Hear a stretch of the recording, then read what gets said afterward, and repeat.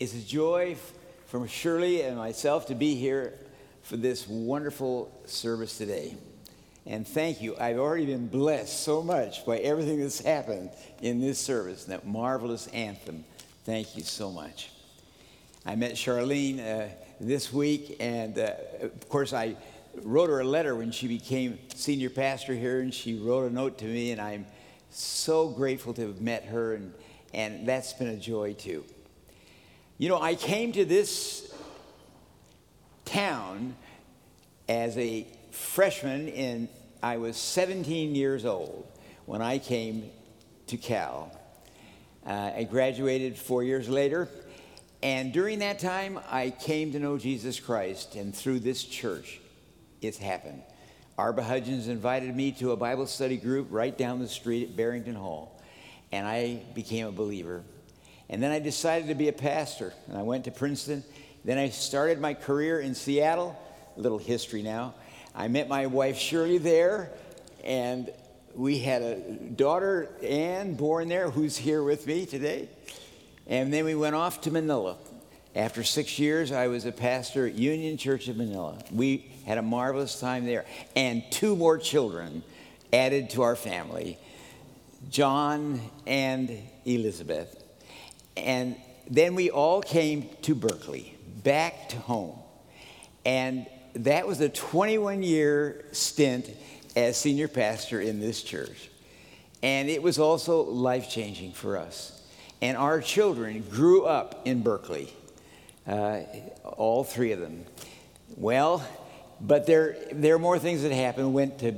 I was called back to University Presbyterian Church in Seattle, where I had been a youth pastor. And then we ended up with 8 grandchildren. So we have done very well. We are so grateful. And then, of course, finished our ministry in Seattle and had 2 years at National Presbyterian Church in Washington, D.C. And then just the joy of having a ministry to come around the world, really. But once a year, since I left Berkeley, I've always been involved with New College, Berkeley, and did 1 class, and that's the reason we're here this week, too, is that I have that class on Saturday right here in this church. So I have such a warm and joyous relationship with this church. I have a text for you today. It's a wonderful text, a short text. It's by St. Paul. His last book, the last book he wrote, is to a young man named Timothy. Timothy becomes one of his followers. He becomes a pastor under Paul, travels with Paul, and Paul decides to write his last letter. He didn't know probably it would be his last letter, but it is. He's a prisoner now, Paul is, in Rome.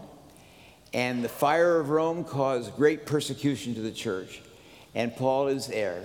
And Timothy has been sent by Paul to carry on ministry in Ephesus and bring letters to Ephesus. And that's where Paul now writes a letter to him. And that letter has a few verses at the beginning that are just so moving. And I want to commit them to all of us today. Those few verses that he writes to Timothy. Let me read it to you. Starting with the 3rd verse, Paul says, I'm grateful to God, who I serve with a clear conscience, as my ancestors did when I remember you constantly in my prayers night and day, recalling your tears and the persecution that Timothy is facing and your trials. I long to see you, that I may be filled with joy. And then comes a very touching part. I am reminded of your sincere faith, a faith that lived first with your grandmother Lois. I love this connection of the people in Timothy's life that Paul decides to honor. That lived first in your grandmother Lois and your mother Eunice, and now I'm sure it lives in you. And for this reason, I remind you to rekindle the gift of God that is within you through the laying on of my hands. Paul was honored to be able to ordain this young man into ministry, and he knows that there's a gift that has been given to Timothy, and he mentions it 4 ways. And it's those 4 gifts that Paul mentions here that I want to see as something we can claim, because he starts this book by saying the promise of God, the promise of the gospel in Christ is the reason I can write this letter. And so he reminds them of 4 grand positives. There are 4 grand positives that God has given you, Timothy, in this time of trial, written probably around 64 AD, in that time of trial. The first is, I'm reminded that you rekindle the gift. The first is that God, it's funny, it's a positive, it's a grand positive, but he puts it negatively. God did not give you the gift of fear. The King James Bible says fear. The Revised Standard says cowardice, because he uses a remarkable fear word. There are several fear words in the Greek language, and the word that Paul uses here is the Greek word deliria. It's an interesting word because it means disorientation, fear. And it's used by our Lord. Actually, this word is used by Jesus in the Thursday night discourse when he says these wonderful words to the disciples, "Peace I leave with you, my peace I give to you. I do not give it as the world gives. Therefore, let your hearts not be terrorized." And he uses the Greek word there for terror. Let it not be terrorized, and don't let them be afraid. And then the word deliria is used. Don't let your lives be disoriented by the trials you're facing. We all face trials, and there are severe trials that many people face. And in the first century, they all faced severe trials. We're seeing severe trials in our world today. So this first gift of Paul is really good. The first gift is that God did not give us a spirit of deliria, of disorientation from the terror, but he gave us, now, notice the next, but he gave us not terror, but not disorienting fear, but he gave us not that, but he gave us strength. Strength is the next word that he mentions.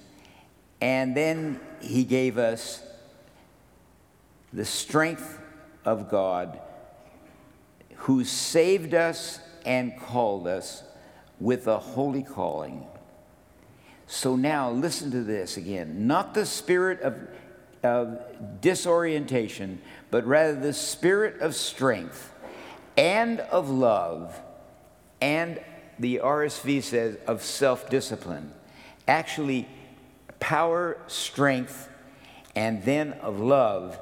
And the word for self-discipline is it is a safe mind, a healthy mind. Sophrono means a safe, healthy mind. So here are these grand positives: not disorienting fear, but of strength to withstand and to stand strong, and love, and then finally, a healthy mind. Those are the 4 gifts that Paul makes a mention of. It's interesting that the first, not disorienting fear, is followed by the strength to stand. Paul, in the book of Ephesians, gives us tremendous insight into that strength. He ends the book of Ephesians, which was a book written just shortly before he wrote the letter to Timothy. He says these words in the 6th chapter: "Finally be strong in the Lord." This is where Paul makes a big point of strength. Be strong in the Lord and the strength of his power, so that you may be able to stand firm. And then Paul creates a kind of model, a kind of description of what that strength would look like, that you can stand firm. And he does it with a kind of an analogy called the whole armor of God, that you can stand firm in the midst of the trials that you have, fastened with the belt of truth around your waist. And then he says, put on the breastplate of righteousness, which gives you freedom to protect the center part of your body.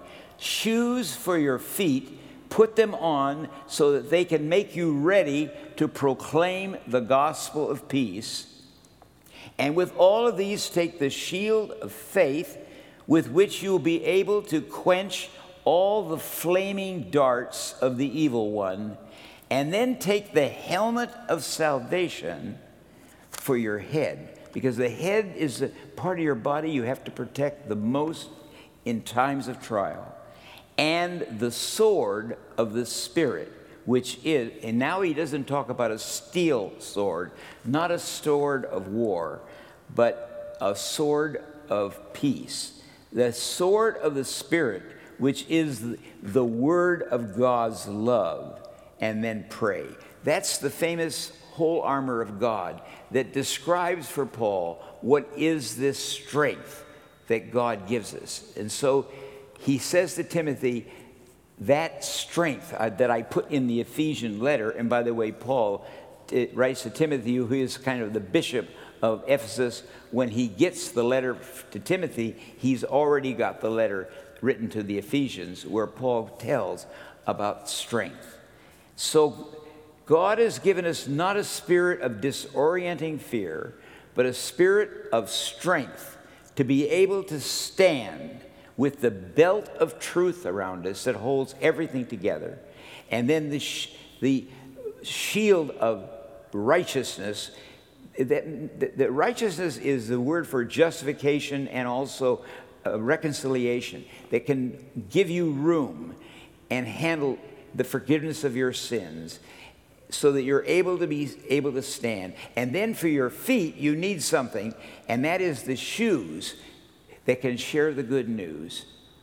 And then faith, that'll, like a shield, that will protect you from the fiery darts of the evil one.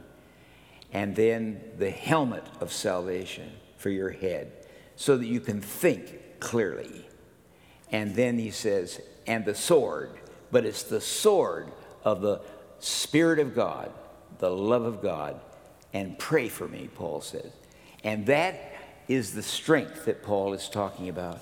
And Timothy hears it.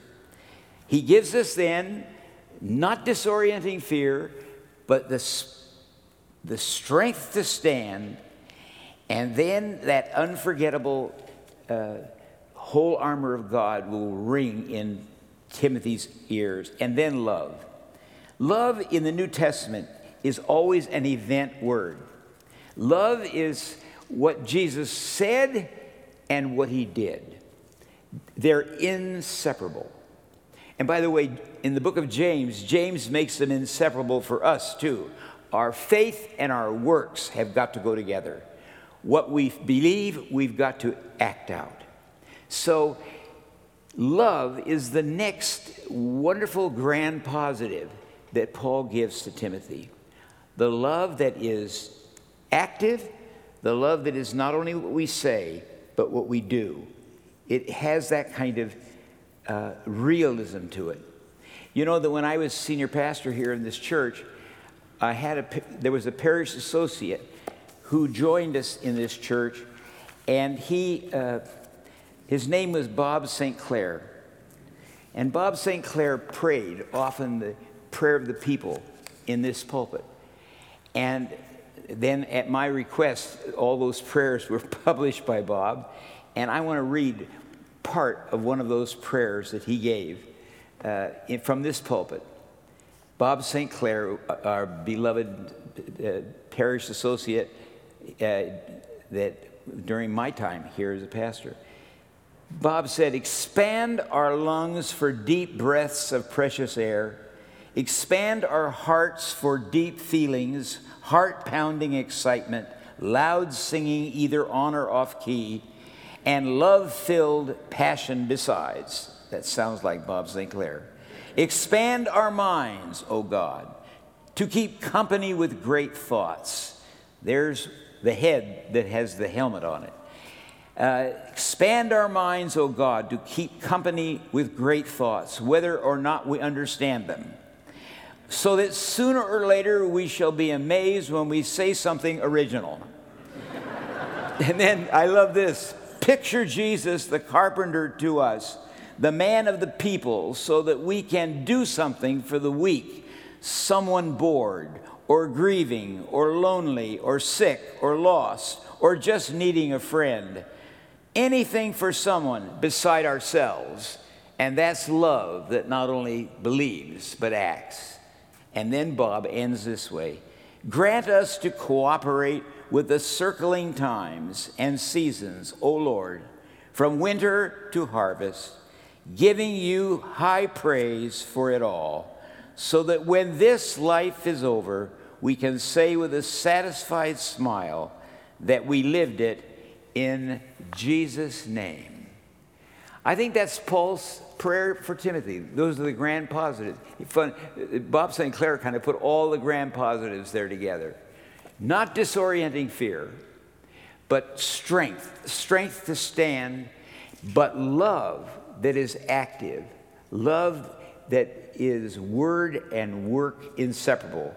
I owe that to Karl Barth. It's a great Karl Barth breakthrough in his theology. It's the secret to Barth's theology, is that he saw that the love of Christ and the acts of Christ are inseparable. That's the importance of Jesus of Nazareth. We have Jesus of Nazareth because we then can know what love is like. And he goes on ahead of us. And then finally, a mind that can think clearly. A mind that is able to be wise, to be moderate, to be able to think thoughts and see what's happening and see it all under the faithfulness and the love and the guidance of Jesus Christ our Lord.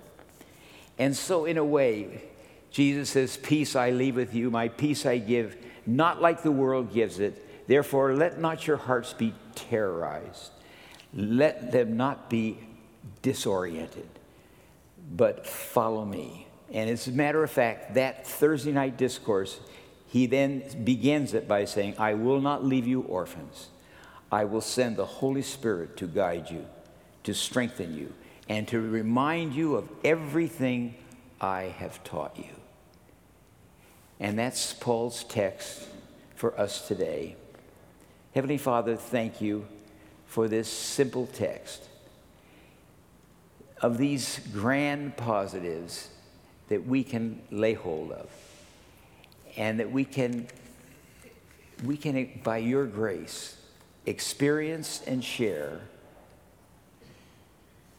Lord, thank you for the time we live right now, for Berkeley, for its ministry in this church, and for young men and women studying in this great school. And Lord, may we be a place that shares the truth of the gospel, that we have the belt of truth around us, and the good news of the gospel we're able to run with our feet to share that good news with this generation too, beginning with our own. In Christ's name we pray. Amen.